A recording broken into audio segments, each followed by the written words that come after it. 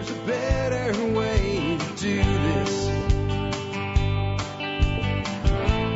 Let me show you a better way. You don't have to be another face in the crowd. Hi folks, this is Jack Spirko with another edition of the Survival Podcast. As always, one man's view of the changing world, the changing times, and the things that we can all do to live a better life if times get tough, or even if they don't. Today is December 20th, 2011. This is episode 807 of the Survival Podcast, and today's a Tuesday, and we are going to kind of rock on with just Jack talking to you today like we've been doing more of lately, because a lot of you said you wanted that. And I do want to let you know a couple things. One, I got 2 interviews lined up for you guys over the next 2 days. They should be great interviews on some subjects I think a lot of you guys are going to be interested in. Friday, we're going to have the Christmas special. And then again, like I've said before, the show will shut down between Christmas and New Year's, and we'll come back on the 2nd of January, ready to rock, ready to look forward into 2012. And that's kind of what we're going to do today. What we're going to do today is we're going to look at some of the things I expect to happen in 2012.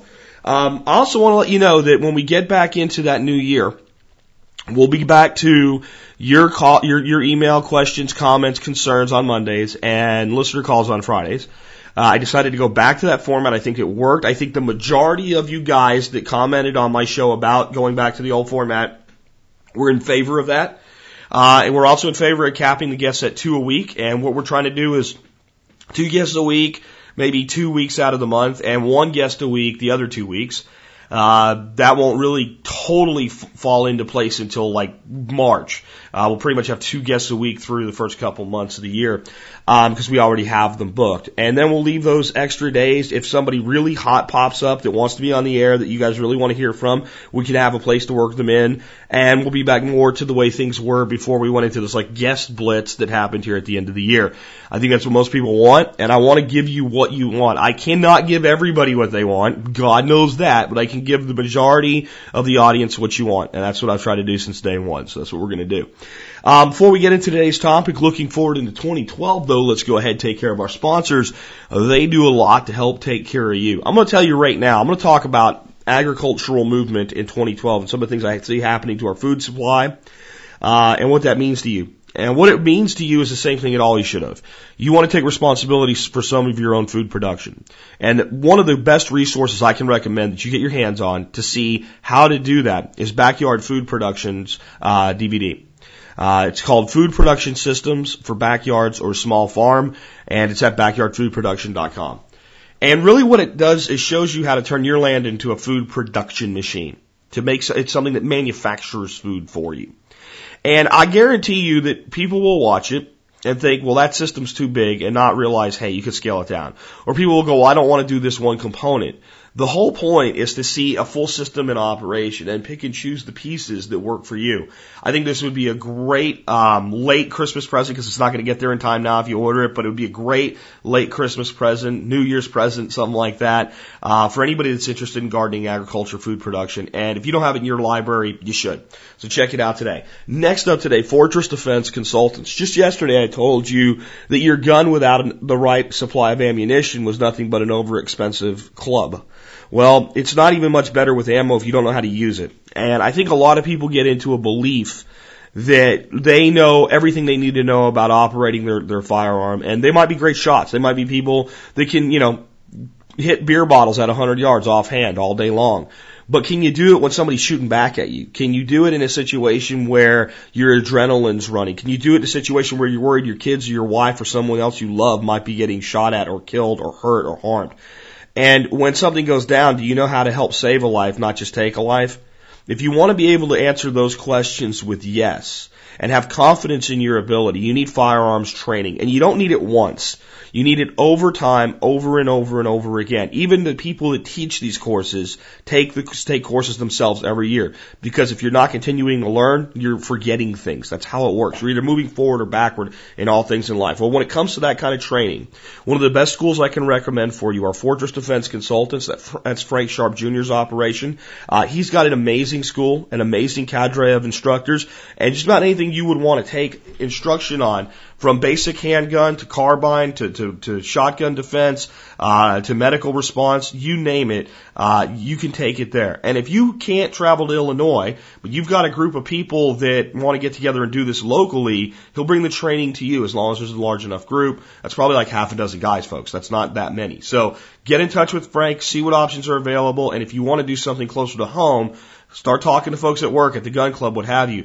And all the people that you know that own firearms, talk to them about how important training is. And even if you don't go to Frank, I'm going to throw a little extra in today, go somewhere. Get some training. It's what makes you a better, more responsible, more equipped, and better able to act gun owner. And we need as many of those as we can get in this country with some of the places that we're probably heading in the near future. Next up, remember, you can connect with me on Facebook, YouTube, and Twitter. And last but not least, do consider joining the Member Support Brigade. If you do that, you get exclusive content available only to members. The snow sale has been extended to Wednesday to compensate for the hack we had on the website and people not being able to sign up. That is all completely cleared up now, finally. We had the hack cleared up on like Saturday, but it took until I think sometime yesterday before all the services said, yes, you're safe again, and stopped blocking people's access or what have you. So you can join the Member Support Brigade for $30 for your first year. Military, law enforcement, Peace Corps, active duty, prior service. Email before you join. I have a special discount program for you to thank you for your service. So with that, let's get into today's main topic. You know, I just feel that at this point, maybe I should have already done this show. And I was sitting down today thinking, I was going to do something else. And then I thought, you didn't do anything looking into 2012 yet. And this is really your last chance because you've got 2 interviews lined up, and then you've got your Christmas show, and then you're done for the year. So you better get off the pot, so to speak, and do it. So that's what we're going to do today. And, I think it's important that we look ahead because there's a lot of stuff that, first of all, I am not one of these people that says on this date this will happen or by this date this will happen in most situations. I believe that most of the people that play in that world are can kickers. We always say our politicians kick the can. Let me tell you one of the guys who's got some really great track record on calling things that's kicking the can and has been kicking the can for 3 years. Gerald Celente. And I think that it's when he got into the sphere with all of the hype media that maybe it became more necessary for him to pin down dates to things instead of doing more general predictions. And then as they became closer, say, okay, now we're there. In 2008, Celente said 2009 would be a year of great change. People would be rioting in the streets over food and exchanging, food as gifts on the holidays instead of, basically this list of stuff. And then 2009 came and went, and it didn't happen, and it became 2010 predictions, and then it became 2011 predictions, and now it's pretty much the writing's on the wall. And from the article I just read, he's just pushed those predictions into 2012. I'm not putting the guy down because he does get a lot right. But I want to be clear that when I do these things, I'm not trying to do that. And I'm not trying to defer. I'm being honest with you when I say I don't know when exactly the municipal bond default is going to reach cascade effect and cause a major destruction to the United States economy. I don't know when. And I know that it takes a critical mass. I have some predictions about it in 2012, and I don't see the critical mass in 2012. I see them holding it together at least into 2013 for a variety of reasons. But when I say that, I'm being honest. I'm not trying to hedge my bet, so to speak. So when you hear me say some things today and I don't get very specific about when, that's why. Because I don't know. I can look at this macro level stuff and I can see the obvious conclusion that we're headed for. But at the micro level, there are so many variables and so many interconnected systems and so many points of resiliency. I mean, as screwed up as a lot of things are in the world, there's a lot of resiliency in the global economy as well. There's a lot of compensation. There's a lot of things that if something fails here, something picks up there. And these things have gotten us by the skin of our teeth for the last 20 years as far as I'm concerned. And then the question is only how much longer can the skin of our teeth carry us? And I think it's further than most people that are in the business that we're in here think it is. Because if you're not warning everybody that something's going to happen tomorrow, you don't get them into reactionary mode, and then you don't sell as much advertising, and you don't have as much influence, and you can't drive them to do things. And I think that's unfortunately motivating part of that sphere of influence. And I try to be kind of the more moderate viewpoint on this and say, yeah, we're heading there, but is it really going to matter? Or is it going to be tomorrow? And I usually tell you it's not going to be tomorrow, and so far I've been right. Let's start out with my first one.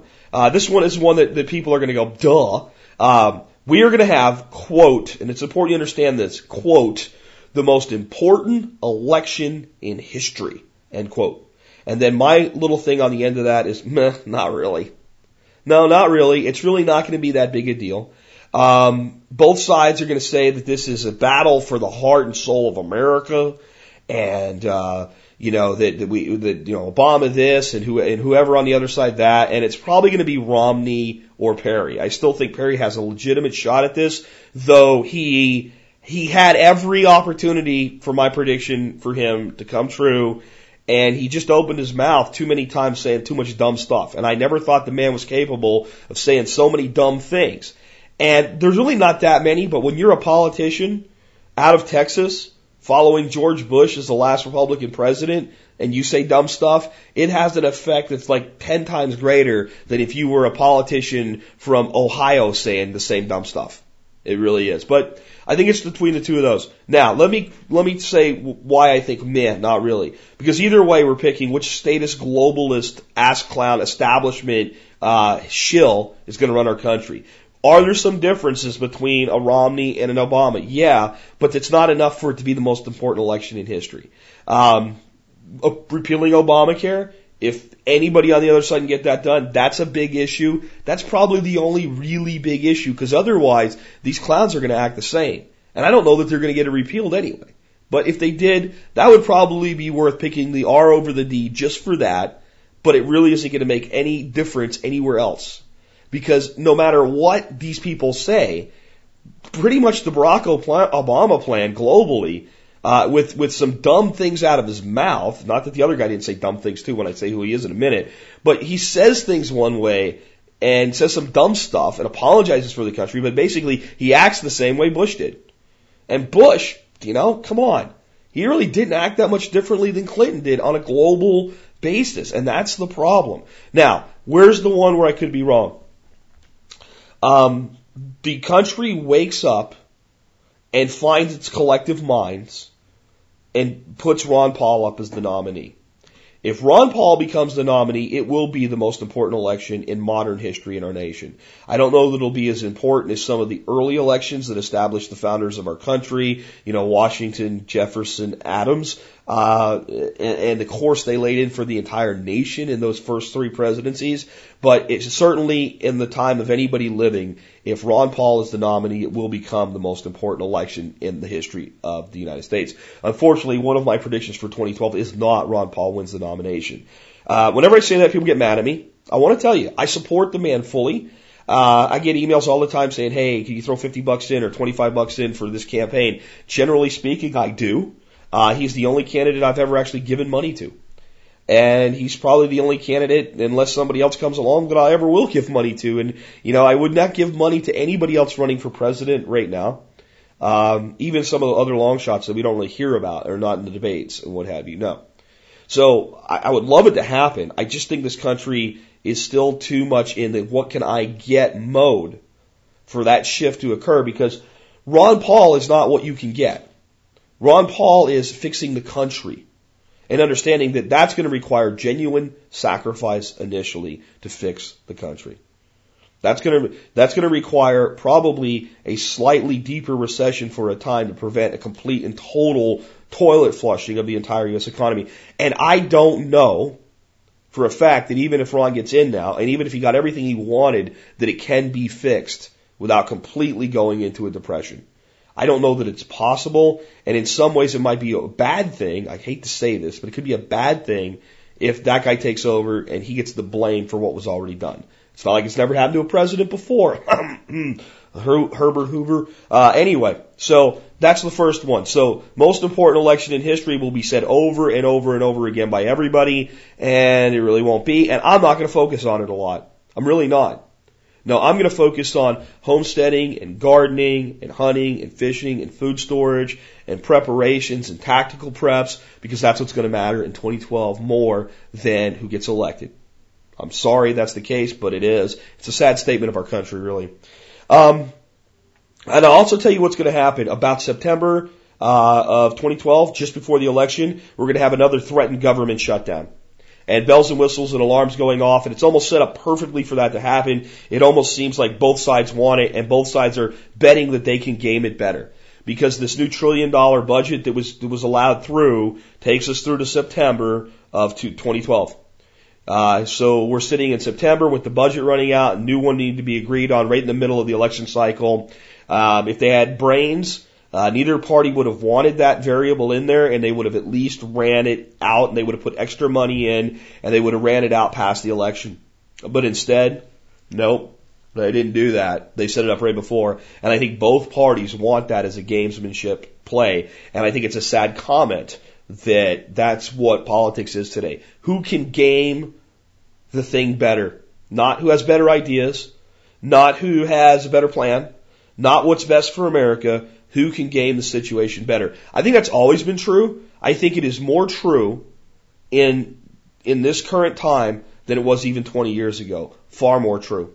I remember the whole tit for tat thing going on with Tip O'Neill and Ronnie Reagan and all that, and I've studied that period of time in depth, and I know there's some things that went on before that, and even the first George and Bill Clinton to a degree, there was some stuff going on, but it was less gamesmanship and more how do we both get what we want and do it in a way that works for both sides. There was more cooperativeness. Now, there's a lot of things that both sides want cooperation on right now that I don't want any cooperation on, right? If you want cooperation on a national health care system, I don't want it. So you take a cooperation, shove it. But running the country, just basically the funding to run the country, there has to be some compromise there. All right, I'm going to go on to the next one. Next one, and I'm going to do the politics up front so I get away from them because I don't like the politics anymore. I really don't. If you haven't been able to tell. But the next one is Gingrich will lose in Iowa. And he will be in a terminal spiral after that. Once he loses Iowa, all the magic dust that's been sprinkled on the guy will be gone. His own words are his own worst enemy, and there's no way the people that are of the conservative right that generally elect the nominee, the people that get off their butts and go vote in the primaries and the GOP primaries, are going to pull the lever for Gingrich as a majority this time around. They're not going to do it because their concern is going to be beating Obama, and they do not want that guy standing in debate against Obama. Gingrich thinks he wants to be there. It's nonsense. It's absolutely nonsense because in every place that he's challenged, he can be shown to have broken his own commitment, his own word. And I'm sorry it's the case, but it is. He's an establishment politician. What else would you expect? I'm not saying it's not true of Romney or Perry. It certainly is. But they present better. I don't mean as debaters. I don't mean in a one-on-one debate. I think Gingrich is actually pretty good, but as a packaged marketing thing, the look, the feel, the recent history. Perry can wave his flag about state rights all he wants. Romney, if you've noticed in the debates, has been doing that. So I think one of those two guys is your nominee. Of course, the wild card in the whole thing's Paul, and we'll see. But I think Gingrich does lose Iowa, and once he loses Iowa, he's done, and he'll become a footnote. Iran will become the most dangerous threat, in quotes, on the news and in the debates. All of a sudden, everything's going to hinge on Iran. It's already done that for a while, but not like you're going to see it now. I want to be clear on this. I don't think that the Iranian government is looking to snuggle up with us and send us puppies and kittens for Christmas and are a bunch of great guys. I do think they are a legitimate threat in the world, but they will lather that threat and they'll almost ensure an eventual war with Iran if they go far enough with it. And it's a very bad thing. And I think people have a tendency to look at Iraq and say, well, we can pull that off. Well, look at the cost. And there were a lot more people that are opposed to us doing anything with Iran than there were to Iraq. Iraq had a track record of history. There were UN resolutions that were violated. I certainly feel we were misled into that war, but there was a causal relationship that even when nations that opposed it said, yeah, it's kind of have to let this go, even though we don't want it to. We'll saber rattle, but we won't really do anything. Iran is a different horse. Its proximity to Russia, its friendly relationships with Venezuela, its backing by the Chinese, it's not something we want, and I hope these clowns don't push us into it. It could be a completely disastrous situation if they do. My hope is they won't. Cooler heads will prevail. And once that happens, then something else becomes the biggest threat. But until this election's over, all eyes on Iran, and they will lather it as much as they can. Let me also say something about this whole thing. If Iran gets a nuclear weapon, if they really wanted one that bad, they just go buy one. They just go to the former Soviets and they just buy one. They do want one, though. And I'll tell you what, this whole thing that if Iran gets one nuclear weapon, they will nuke the Middle East and they'll just get rid of Israel overnight. It's not going to happen. Because it opens them up. First of all, it takes all their protectors go, oh, dude, no. You can't be popping nukes. We don't pop nukes. So that's not going to happen. There's no way they could stand up to an assault, by a military such as ours. They just couldn't. In fact, they'd be far more easy to crumble, than the Iraqis really were. I mean, remember, Iran and Iraq fought an 8-year war that was a stalemate. And you saw how well they stood up. So, the reason Iran wants a nuclear weapon is countries that have nuclear weapons don't get invaded. And they are in fear that eventually the imperialistic Americans, their word not mine, will invade their country and take it over. And they will do to them what they did to Iraq and what they're trying to do in Afghanistan. And they know that if they're sitting on nukes, they can just sit there and no one will invade their country. That's the primary motivation. Doesn't mean they wouldn't use them. Doesn't mean I think it's a good idea. I just think, much as Ron Paul would tell you, that the threat is overblown for political purpose. So let's go into some things that are less political. The only reason I had to put those in there is because it's a general election and it's going to be one of the biggest things in the year. So I had to put those up front. But going into the economy, more U.S. cities and municipalities will go into receivership. That's a fancy way of saying bankruptcy, when you get to the city level. And sometimes at higher levels, they actually go ahead and they call it a bankruptcy. But it's going to happen. And it's probably in the neighborhood of half a dozen to a dozen. And it's probably not going to be yet, L.A., New York, what have you. Detroit, they're there. They're right there, and it's only, you could almost say it's already happened, but the full revelation of Detroit will be in 2012. No one will care about Detroit. They'll say it's Detroit, of course. I mean, come on, we know. They're bulldozing houses in Detroit just to get them out of the way. They're doing it in Ohio, in Cleveland, Ohio as well, by the way. And Cleveland is probably really, really close on this as well. So, but I don't think it's this thing I've been calling that eventually like they cascade into cascade failure, kind of like the mortgage meltdown was, but it's like a national meltdown of the city governments. Not 2012. I think they can hold it through there. And our bigger cities going into this, style of decay is going to be in 2013, 2014-ish, maybe even 2015. I don't know how long they can hold it together. What I do see, and this is very, very concerning, is the cities that only have a minor problem right now that could be rectified by doing things like saying, you know what, we're not going to do raises this year. We're not going to give another Cadillac plan. We're going to start cutting back. The cities, the counties that I see around here, even just here in rural Arkansas, if they're not teetering on the brink, they are full steam ahead business as usual. They're not looking for where they can. They're just operating at the edge of their budget, and whenever they can't pay for something, bond amendment. Well, just put a bond amendment on there, and we'll get the money for free. It won't even cost us any taxes.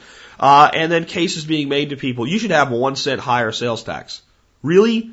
In a city where I already pay 8% sales tax, I should have 1 cent higher. Why? So we can pay for a jail. That's what just went on here. And it passed. People paid an extra penny sales tax. Oh, it's just a penny. Okay, but now you've gone to a 9% local sales tax? Great. That's good for a town like Hot Springs that makes its money from tourism. That encourages additional spending. It's not like you don't already have an additional tax on restaurants. Come on. I mean, that's not what people spend money on when they're see, and that's worrisome. They think they can just keep mining for more gold and spending it even though they don't have it yet. And that's going to set us up for a really bad problem eventually when this thing all cascades together. I just don't think that the cascade occurs in 2012. I do think this, though. By the end of 2012, there will be more people telling you what I'm telling you about this danger than there have ever been before. More light bulbs will go off over more heads. More people will look at the numbers and realize they don't add up. More people will accept that this is a reality. And that could be good. Because maybe we can head this off in some areas. I just don't think it's possible, though. There are these huge cities that are basically the size of countries from a population standpoint. They have a population in people and in economic output that exceeds quite a few small nations. When you look at Los Angeles and Los Angeles County as a whole, when you look at New York City and the 5 boroughs, when you look at Jacksonville, Florida, is actually, I don't know if you guys even really care to know this. It's one of these useless trivia facts I know because I went to school in Jacksonville, in grade school. Jacksonville, Florida is the largest city by land area in the world because Jacksonville technically is all of Duval County, Florida. It's a massive, massive economy. It's a massive number of people.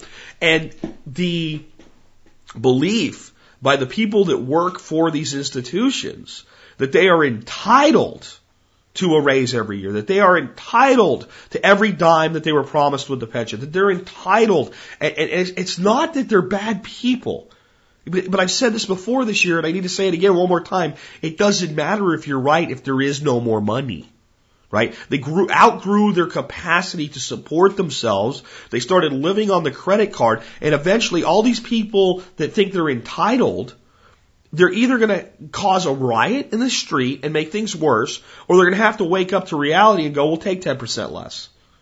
And if everybody wakes up to that and says, it sucks, but it's better to get 90% than zero, most of these places can still be fixed. I just don't see it happening. So hopefully I'm right and more people are talking about this by the end of 2012. Hopefully more people are pointing out that we are more of a danger to ourselves with multiple bankruptcies from coast to coast of our cities and our counties and our states, not to mention our entire nation, than Iran getting a nuclear bomb. I'm not saying nuclear bomb Iran good. I'm saying entire country bankrupt worse. And I think you will hear some more of that, but it'll still be the outskirts telling you that. It'll be people like, people that are already kind of sort of sounding alarm like Peter Schiff. Jim Rogers has already come out and said that he is not shorting bonds yet, but he will be soon. I don't know exactly what that means. He kind of speaks in like cryptic stuff once in a while. But Jim Rogers just called the bond market the final bubble. This is the last one. There's no more bubbles to pop, so this one has to pop. And it's a matter of when exactly it's going to pop. And, we still have the whole Eurozone issue. Just because they stopped talking about it doesn't mean it went away. I think that Europe will go through something this coming year, very much like what we went through in 2008. I don't think it will be good for the economy. I think it will have downward pressure on the market. And then I think cooler heads will prevail, much as they did here. And they'll realize that's not the end of the world, and they'll go on about their stupidity. And they'll keep making the problem worse because they'll get new confidence that it can be fixed. I know that totally disagrees with Carl Denninger, who says it's over like 3 times this year over things that go, oh, it's over. And it wasn't over. And it's over again. And it's over. And God, I don't want to be wrong about this one. I want it held together for as long as possible. And the reason I want it held together for as long as possible is 2 reasons. One, it gives everybody out there listening, not just to me, but anybody saying what I'm saying, more time to prepare themselves for it. And it gives us more time for maybe some people to wake up and fix parts of it. Because this is a case where when we go off this thing, when you start having stuff to happen like the mayor of Los Angeles County coming out and going, or Los Angeles City come out and go, yeah, we're bankrupt. San Francisco comes next, and New York, and Jacksonville, and Atlanta, Little Rock, Arkansas, Houston, Texas. I mean, I'm telling you, and even, see, that's the thing, is even cities like Houston that seem to be doing fairly well right now. Dallas, Texas has done better than the rest of the nation. The problem is they're just charting the same course a little bit behind the LAs and the San Frans and the Honolulus and the Akrons and the Daytons and the Clevelands and the Harrisburgs and the Philadelphias, right? And the Sterling, New Jerseys, and the Hoboken, New Jerseys, and all of these places, Boston and, Providence, Rhode Island. This is they're all doing the same thing. They're just at different stages of that development. And the hope is that as some of these ships start to sink, some of the other captains look around and go, we can't do this. But it doesn't seem like that's the goal. It seems like the goal, honestly, is to sink the ships. And this will line perfectly up with my next prediction. Downward class migration will continue, But the message is going to be the economy is getting better. I'll go right into like these two kind of go together. Unemployment is going to drop and people will still have less money. The unemployment rate will decline in 2012. Will it be enough to get the ass clown reelected? I don't know yet. I'm not predicting the 2012 election right now. There's too many variables. But I'll tell you this, I'm not saying that whoever wins the GOP nomination will defeat Obama. I don't believe that at all. The guy's an idiot, but he's good at political gamesmanship. Really, really good. Better than I think his opponents give him credit for. Really good at spin. Really good at giving speeches as long as he's told what to say. And I don't think that's definitely, in the cards right now. But downward class migration will continue. The message is going to be the economy is improving. They'll say, look, there's a little bit of improvement in unemployment. One of the numbers and metrics you're going to hear bandied around a lot is how many job seekers to the available job. And that number is in decline, which is a good thing. So if you had 50 people per available job looking for jobs, that's bad. 20 per available job looking for jobs, that's still bad, but it's a lot better. And that's a metric specifically from the incumbent presidency that you're going to hear that number's going down. So that's an indicator that, the unemployment figure is a lagging figure. We can see people being employed. What's really happening. People are finally running out of like 99 weeks or more of unemployment and having to take any damn job they can find. And yes, if you want a job, you can get a job probably in the next 14 days somewhere, just about anywhere in the country. It'll probably suck.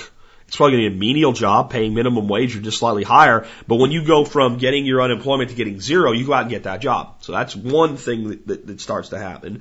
The other thing is some people quit looking.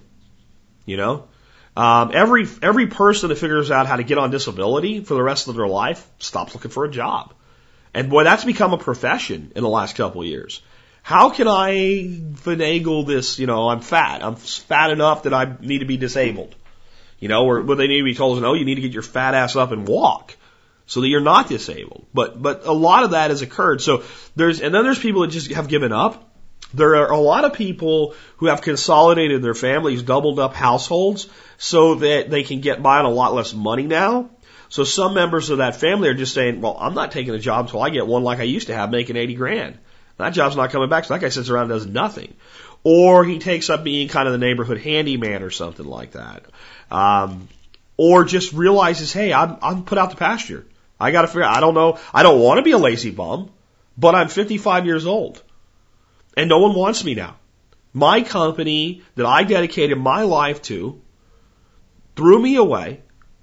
And now I just have to go out and do odd jobs or something because nobody wants to hire me because they have all these young up and comers and the market sucks from the employee standpoint. So the employers can pick and choose. So there's no reason for them to hire someone they know they probably are only going to get 10 years or less out of when they're looking for that long-term career position.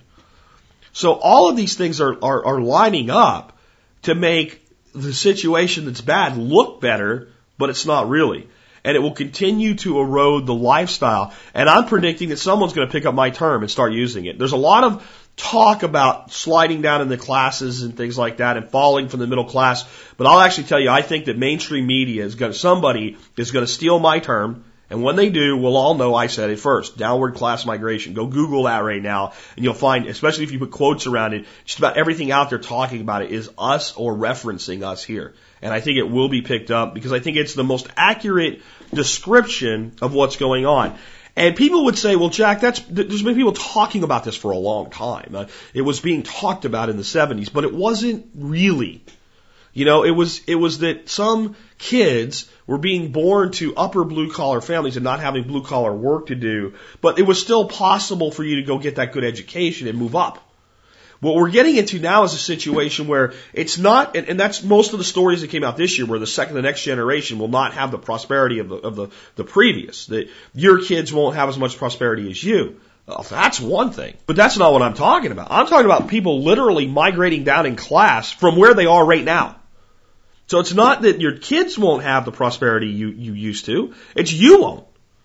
It's the average American's quality of life from a financial standpoint is falling. The government wants more money from you.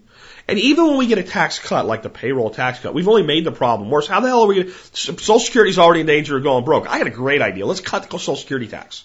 That'll stimulate things. And it puts a bigger hole in the solvency of Social Security. Great idea. You know? And then all that happens is all the municipalities out there start throwing a penny on their sales tax. The money still gets taken by government, just taken by different government. So the money's being taken away at a higher rate than ever. The cost of food, the cost of energy are in almost a terminal upward movement at this point. The erosion of the currency's purchasing power is accelerating. We call that inflation. And one of the biggest things, if you've never heard me say this before, that you need to understand is in general, there are some basic economic rules. Supply and demand does work. If you want an iPhone 6G, whatever the hell they're going to call the next one, or iPhone 5 for real, instead of iPhone 5 for fake. If you want one of those, and 30,000 other people want to buy one in Dallas, Texas, when they release it, and there's 20,000 phones, the cost of that phone could be almost anything that Apple wants to sell it for.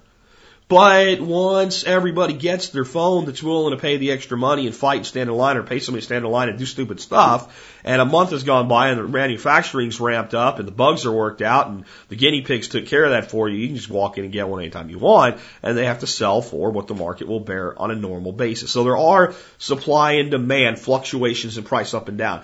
But long-term prices do not go up. They don't. I know you think they do. I know that you think, well, I'm paying a hell of a lot more for gas now, Jack, than I was 20 years ago. Paying more for bread. I'm paying more for corn. Paying more for meat. I'm paying more for everything. So what do you mean prices don't go up? Well, that's not prices going up. See, if prices go up and people keep spending, then the companies make more money and the workers everybody has more. Wait a minute. If everybody has more, where'd the money come from?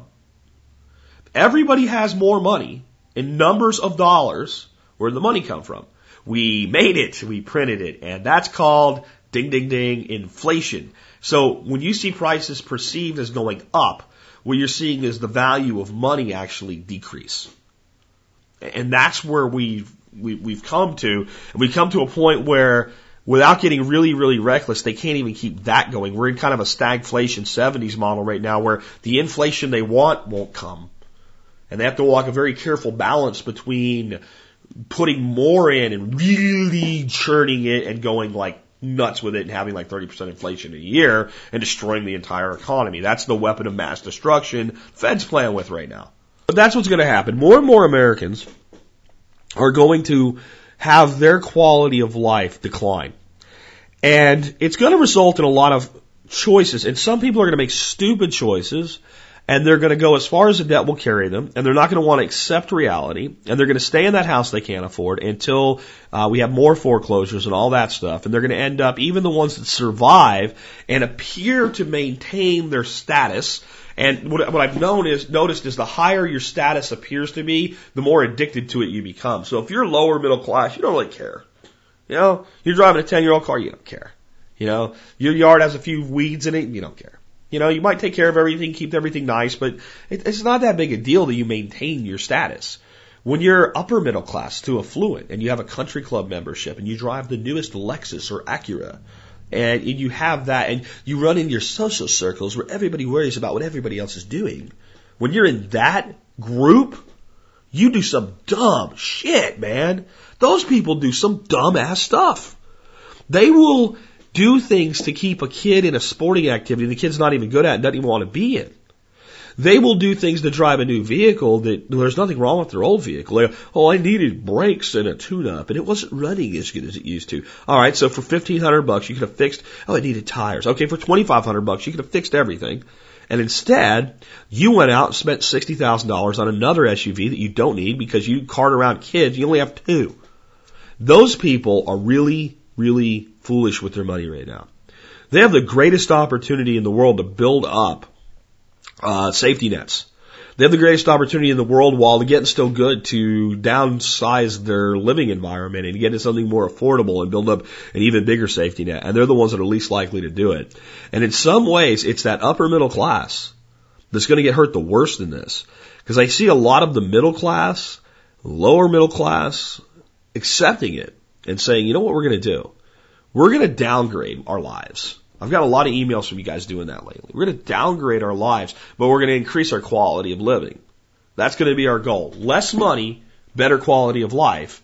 That way we can not only maintain, but we can actually move up in lifestyle, not income level. And all of these people that are put out to pasture too early, that still want to contribute, all of these people that have doubled up, all of these people that are in these situations where they've been kind of forced out and they've been forced down in the class structure and what have you, that decide enough is enough. I'm not going to let this really destroy me. I'm going to make the best I can out of the situation. They're going to start running little businesses, and you're going to see a surge in entrepreneurship. And one area you're going to see a lot of growth continue in is urban farming. Urban farming is going to become one of the keystone industries of small business in America, because it's a place where the small person, at least for now, if they don't overregulate the shit out of it, can still compete. And as cities need people, to understand, when a city says, like Cleveland, I saw this on TV last night, okay, they're bulldozing 3 houses. Why? Because the guy over in that house still lives here. And people are stealing from these houses. People are going in there and using crack. We're not getting any tax money in. So they basically seized the property from the bank, right? The bank didn't pay the property taxes. So the county or the city comes in and says, guess what, guys? We're taking it. And then they bulldoze it to preserve what's left in the neighborhood. Now, what do you get? You get lots of space. Now, if nobody's ready to build a new house in there anytime soon, what can you do with that space? Well, it's a perfect microclimate for urban farming. And then people bitch and complain, but in reality, eventually some of these cities are idiots. They'll put a woman in jail for a front yard garden. They tried to do it. America snapped its gasket. You guys did it too, right? We all got together and snapped our gasket on those idiots. And it turned out we wanted to call them, I don't know if you guys remember on this particular instance, and I don't remember the lady's name that stood up against them, but I was going to have everybody call them on a Friday. It was somewhere, Deer Park, Michigan, maybe? It was somewhere in Michigan. This is a Detroit suburb, and the lady has a beautiful front yard garden, and a couple of neighbors bitched, and those neighbors should be smacked in the face. They really should. So the code enforcement officer came out and said, you have to have grass, you have to have appropriate vegetation, and this is inappropriate. And this was not a slum looking, this was a nice looking garden. And they said, no, you do not have the authority to tell us this. What the landowner said was, the way the law reads does not make what we're doing wrong. You're interpreting it wrong. They were even told by a court. Eventually, the city dropped the whole thing because like 400 million people got pissed off and called them. That's an exaggeration. We get the point. Well, anyway, I was going to do this big phone blitz and go, you know what? I don't care if we're not from the area. These people need, they need people to move there. They need, a lot of them have bigger aspirations politically long term. We need to call this office and everybody in this office, tell them we're paying attention to what they're doing and what they're doing is wrong. And we're going to call them on a Friday. And we couldn't call them on a Friday because why? They were closed on Friday because the city was so close to bankruptcy, they could only afford to be open 4 days a week. So these cities doing this dumb stuff around front yard gardens and urban farming and all that, some of them will have to wake up to reality. If we let people do this, it creates a strong local economy. It incentivizes people to move here because I'm going to tell you the truth. There are people all over this country right now that have that little homestead dream. And they also don't have the desire, though, to live out on rural acreage. They want a community, right? And not just a rural community. They want that urban feel. They want to be able to walk out their door and see 10 neighbors, not one. Right? They want streets for their kids to play in, but they want that return to agrarian lifestyle. It's a very deep-seated thing in us as humans. If you take anybody and get them into farming and gardening, you will see joy in their heart. You will see joy in their eyes. We are meant to be connected to the planet. And I don't mean that some weird metaphysical way. I mean physically. We whether you believe in creation or evolution or a hybrid, it doesn't matter. If we walked on the planet with our feet touching it for thousands of years and we lived from it, then that connection was established and we evolved, not necessarily from protoplasm, but we evolved as a community, as a people, to be in touch with that. And we become so divorced from it, that's where a lot of misery comes from today. Well, as those opportunities spring up, then those communities that take on this model, we're going to be a leader in urban farming, and we're going to make that part of a real green initiative, not saving polar bears by capping carbon emissions. How about saving the planet by feeding our people and developing local economy? They're going to become more attractive. And there is some semblance of the original federal republic left. That when stupid states do stupid things, people leave those states and go to states that don't do those stupid things. And then when states do smart things, when people leave the stupid states, they go there. Well, that even happens more within states. More and more city governments are the ones that are the problem. The county governments are the ones that are the problem.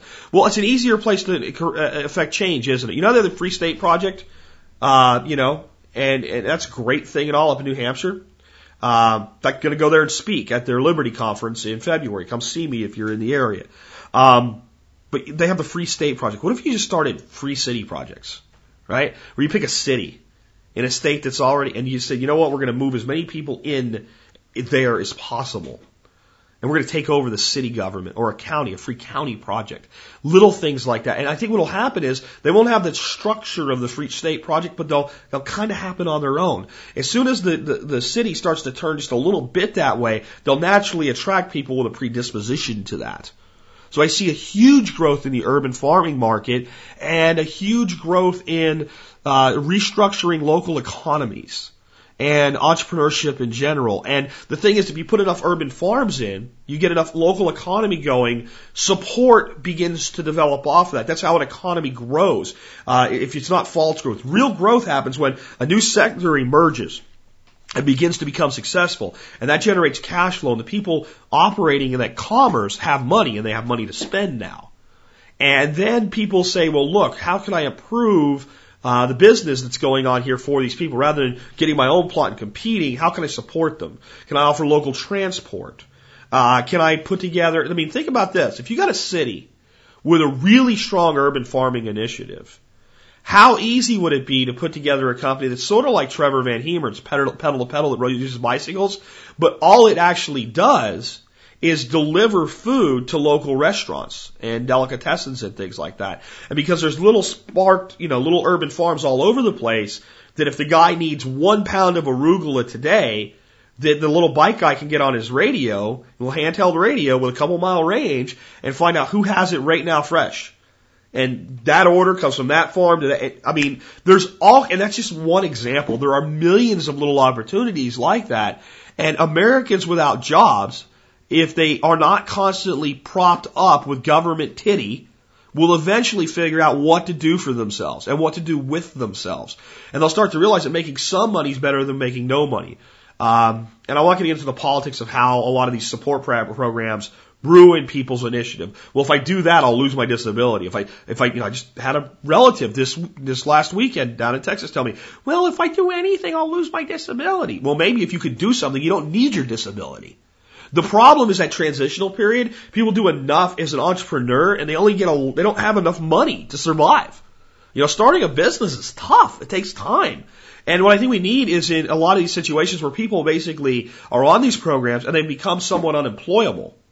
We need a program that says, okay, you know what? You can work for yourself and you can get your money for this long. Maybe it's a year while you work for yourself.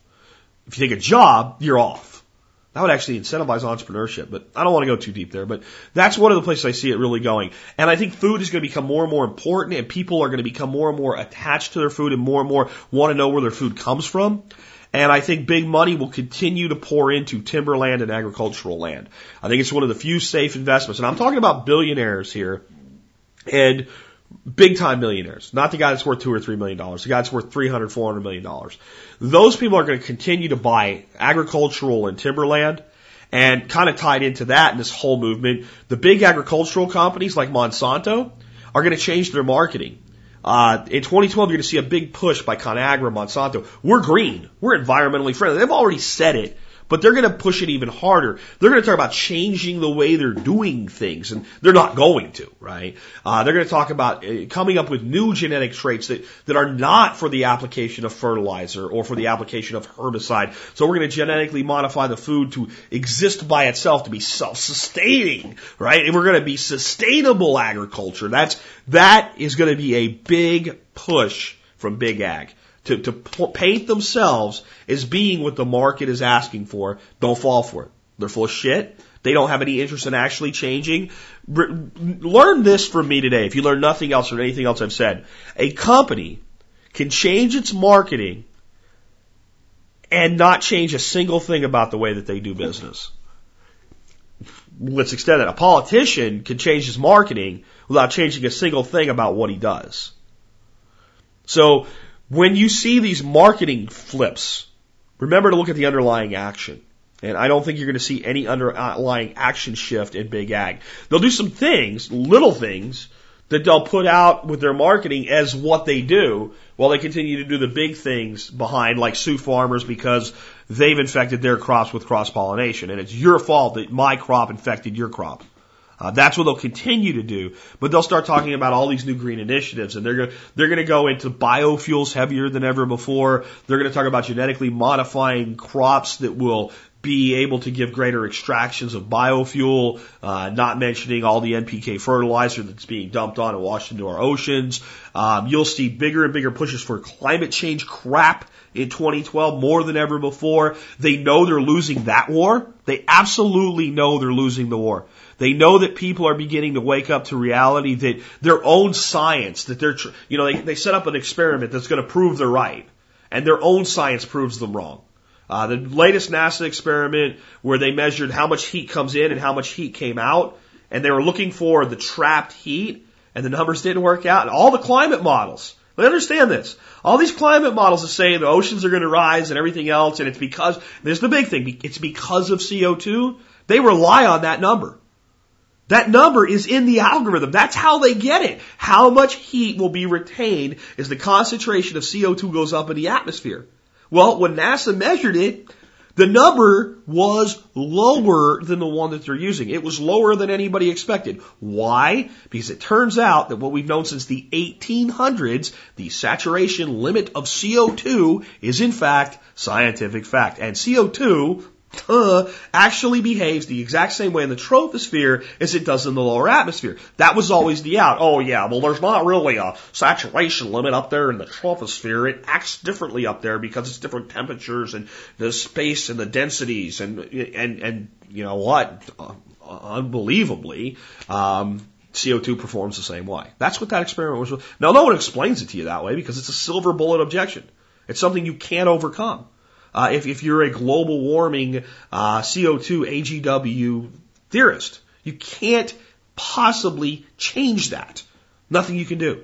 So our economy, our climate continues to degrade, and I'll tell you that I believe that there has been more damage done to our climate by agriculture than urban automobiles. And everybody's going, can't be. Okay, well, the largest export in tonnage from the United States every year is topsoil. There are huge swaths of our country that used to be nothing but forest and trees. It was said that when the white men first came to America, what is America today, that a squirrel could have gotten in a tree in Georgia and traveled to the Mississippi River without ever touching the ground. And this is the big thing that, and I'm just reading this edible forest gardening book. It's actually a 2-set book, which God, what a beautiful set of books by Dave Jackie, and I can't remember the other author's name, but what I read in there that just fascinated me, and this is kind of off the predation thing, but it tells you why we have problems. Not only did the canopies touch, even though there were big openings, there were like places where the canopy reached around and made big open swaths and glades, but then you could still have this canopy all around you. The roots touched. The roots touched from the Atlantic coast to the Mississippi River. The roots grafted into each other. The forest was like a single organism. And there was massive amounts of food being produced in the forest. And what we know now, we could do that better than ever before. But if you want to know what changes climate, cut down trees and create deserts where there used to be forest. That'll change climate. Allow tons and tons and tons of soil to be blown away, go up into the atmosphere and land in our oceans. That'll change climate. So climate change is real. You just have to ask yourself why. They've chosen the single most divisive and poorly supported theory to put forward on the climate change issue. I'm not even environmentalism, climate change. If you go from having rain to not having rain, I don't care what the temperature is, you've had a massive climate change, haven't you? If you go from having snow to not having snow, even if it's cold enough for snow, but the snow just doesn't come, you've got a massive climate change now, haven't you? So we can show this, we can see this, and no one can, not even me, I can't argue it. But they take the most, and then we look at environmentalism and pollution. And they put this for every time you hear anything about environmental, climate change, and it's global weirding now. It can't be global warming anymore, and then it's climate change, and now it's just it's weird weather. Like, I got a word for you about weird weather. That's normal weather. But we have done all these things to damage the planet, and they keep shoving this one thing that divides us in front of us. Why? Because they want you divided. And it's amazing to me that you can come out and say, I don't believe this. I think this is flawed science. I think it's fictitious. I think after ClimateGate and ClimateGate 2, we even know it's fictitious. We know the books are being cooked. I mean, if the people that are involved in ClimateGate were running a publicly traded company, they would make Bernie Madoff look like an angel. Do you understand how deep below the jail, if they had done the same things with forward-looking financials as they did with climate science, how much trouble they would be in if they worked for, a publicly traded company? So people understand this is a lie. And then people are so addicted to it they can't let go. And this was always my fear. This was always my fear about climate change. That even when the truth came out, the people that have so invested themselves in it, the people who are determined that environmentalism can be concerned about carbon and global warming, that was the whole thing, would not be able to let go, would not be able to accept the reality, and it would do massive damage to the movement toward environmentalism. I actually think that environmentalism is getting stronger now. I think that more and more people are feeling comfortable coming in and saying, don't believe it. But what amazes me is I can say, this is all the stuff I think we should do. And the true believer in AGW says, this is all the stuff I think we should do. And I go, I don't believe in man-made climate change due to CO2. And he goes, everything about you is wrong. Wait a minute. Or as the Brits say, wait a tick. We agree on everything that we're supposed to do action-wise, except I don't want a tax on a global population. Because I don't want a global government, and that's what a global tax is. So I want to do all the things you want to do, and I'm actually doing more in my daily life, but I'm wrong because I don't agree with you. And see, as that starts to come to a head, and these people want this global tax. They want it on the left, and they want it on the right. They'll use different ways to explain why it's necessary, but they want this global tax. They want a consolidation. They want a global government, because then you have more power, and the higher you are up in your hierarchy when you consolidate, the more power you think you have. And that is going to be a big push coming forward. Here's the big one, though. This is the big one I have for you. 2012 is the great year of the end of the earth. Nostradamus predicted it. The Mayans predicted it. The Mayan calendar ends. This is my big prediction for 2012. You ready for it? The world will not end in 2012, and I am putting my right hand up to God and saying, I promise. And if it does, we'll talk to each other on the other side. But the world will not end in 2012. And the reason I think that's actually important is if you buy into any of this bullshit, you'll do stupid stuff. Plan on being here in January 2013, and you'll plan differently than you would if you think, well, it's the last year anyway. And I don't think most people that listen to this show really believe this nonsense propaganda bullshit designed to sell books and radio advertising centering around the fact that the Mayans ended their calendar based on a galactic cycle, because our calendar ends every single year on December 31st at midnight. Right? It's the end of a calendar. That's all that is. I don't think most of you believe that, but I think that it's really easy for all these people that want to spin stuff to spin it together and say, well, it's not going to end, but it's going to be this incredible transformation and blah. And I want to talk about one clown here at the end. Porter Stansberry. No, End of America? Go to endofamerica3.com to learn about this. Okay, you remember that? When that thing started coming out, it was very early in the year. It was like January. And it was Alex Jones is the narrator. That's another great thing, isn't it? And, within 6 months, that was the original spot, right? Within 6 months, well then like 6 months went. And then they changed it to sometime in 2011. Here's the crazy thing. In the past, he's often been right. Go to End of America. Remember that one, right? So last night, I don't know if it was watching the Steelers lose, which broke my heart. I just think For those of you who are Steelers fans like me, Ben should not have played last night. He was not on his game. He is hurt, and Charlie Batch would have done a better job. I've said it. I had to get it out of my system. Anyway, I don't know if it was when I was watching the game and it was on ESPN, or when I was flipping over to a thing called American Guns, which is just kind of like Sons of Guns in a different flavor, that same kind of reality show, people making custom guns and all. Kind of a cool new show I just found. And one of the stations, they were actually running that Alex Jones spot, just a black screen, white text, and him narrating, and they were saying, he says by the end of 2011, I'm thinking, aren't you guys pushing it a little bit far right now? Aren't you pushing it? So I'm wondering when that advertisement, and I want one of you to help me, when you hear it, let me know. When it becomes sometime in 2012, let me know. And the reason I keep pointing this stuff out is because that's what these people that are professional predictors do. Unlike me, who will be wrong and admit it, who won't always know and will tell you when he doesn't know, and will often be right and explain why he's right and how to use the information. These people specialize in selling to you based on hard facts and dates that never come, and they just keep kicking them down the road. And that's going to be bigger in 2012 than any time in the history of our country. And it's not going to all center around 2012. 2012 is going to be talked about. And it's going to create this sense of awareness. And what these people will capitalize won't be 2012 hysteria the way they did Y2K. It's not believable enough. Okay? It's not Y2K had some really believable components to it. Now, it was never going to be what the hypesters said, but there were some things that you could go, that could happen. People might not get their government checks for a month until they fix this. You know, maybe some of the electrical grid will shut down. I mean, there were some things that made sense, that could happen. Not likely, but definitely could need to be right. So 2012 is not like that. 2012 is complete and utter, total, flippin' nonsense. But it's out there enough, and it's been talked about enough for the last couple of years. It's created this heightened awareness of vulnerability. And once that vulnerability is exposed, people want to feel like they can cover it up. They don't like to be exposed.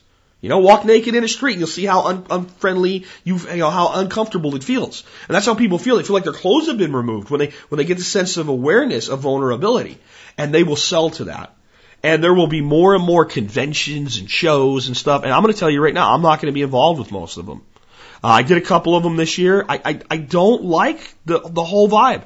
I loved meeting you guys. I love being out there, meeting people that listen to the show, talking to people, helping people. But the fear that I saw in people that weren't familiar with what's going on, really familiar, was pathetic. And the predatory nature of selling to these people, I don't like it at all. I don't think it's the right way to go. I think that the right way to go into 2012 and beyond is with the belief the world is not ending. The world continues to shift and change, and people that are unprepared for change always get hurt. And there's some really stupid things that government and the population as a whole have done, and we're going to eventually have to pay the bill, and we need to be ready when the bill comes due. Because we can only pay our portion.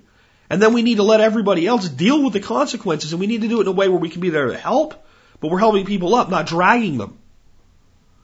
And that's why I'm going to step back. You know, it's getting very much invited into that world. I'm going to step very far back from that world. I'm going to continue to do what I've always done. I'm not going to be lured by, we're going to have an attendance of 10,000. I don't care. You know what? I'm going to tell you factually. Going to, and there's some I'm going to do. I'm going to do one in March. I'm going to tell you about that when I come back in January. I'm going to announce some more appearances.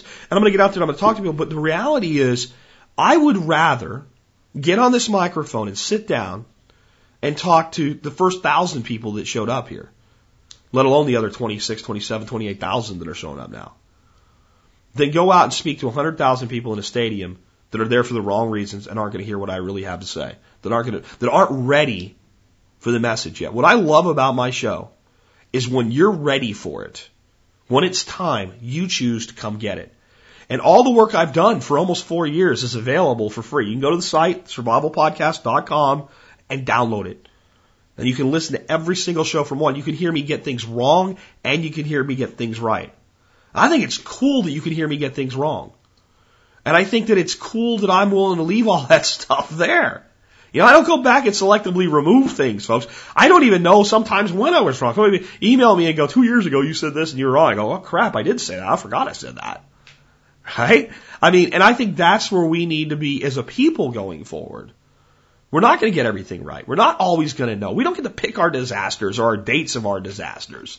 We don't get any of that. The biggest thing I tell you about 2012 is things will happen that none of us have even thought of yet. But I do think a lot of the things that I've talked about will happen. I think there's some really bad, and I think there's some really good. I think we have a chance to transform the economy of the nation to more of a local economy with things like urban farming and other things I haven't even thought of yet. That's just one of the ones I like. I think it's cool. But I think that as any type of local economy develops around anything, there's a potential for more and more development.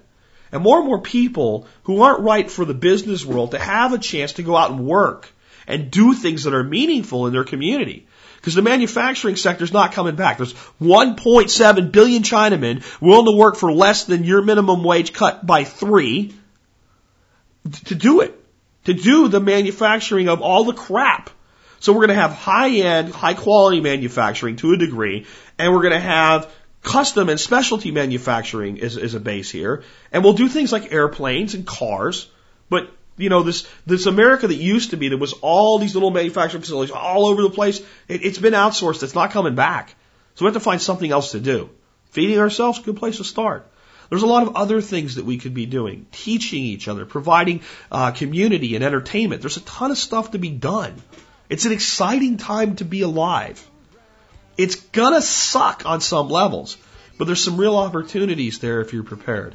And I think that all of us can be more prepared if we just continue to look with some level of optimism. If you look with nothing but pessimism, there's no reason to prepare. There really isn't. People think, well, if everything's going to get really bad, that's when I'm going to get... No, you're not. No, you're really not.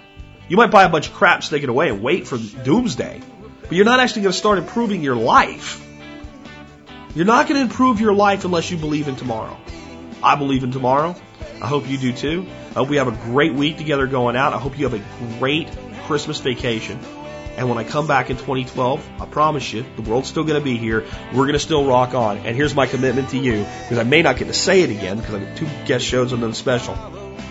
I'm making a commitment to you right now. I'm going to make 2012 the best year that the Survival Podcast has ever had. And with that, this has been Jack Spirko with another edition of the Survival Podcast, helping you figure out how to live that better life if times get tough, or even if they don't.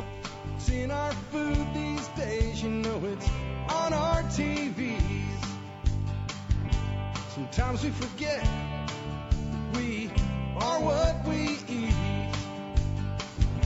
I don't know the answer. It's like there's nothing I can do. It's the price we pay, I guess, when we follow all the rules. There's a better way to do this. Let me show you a better way. You don't have to be another face in the crowd. Don't have to live the way they tell you to. Make your own way and the others will follow.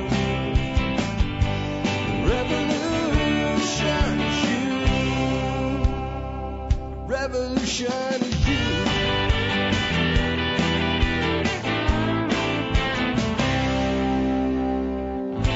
Someday we'll realize our children just can't pay. 'Cause nobody up there cares. They're living for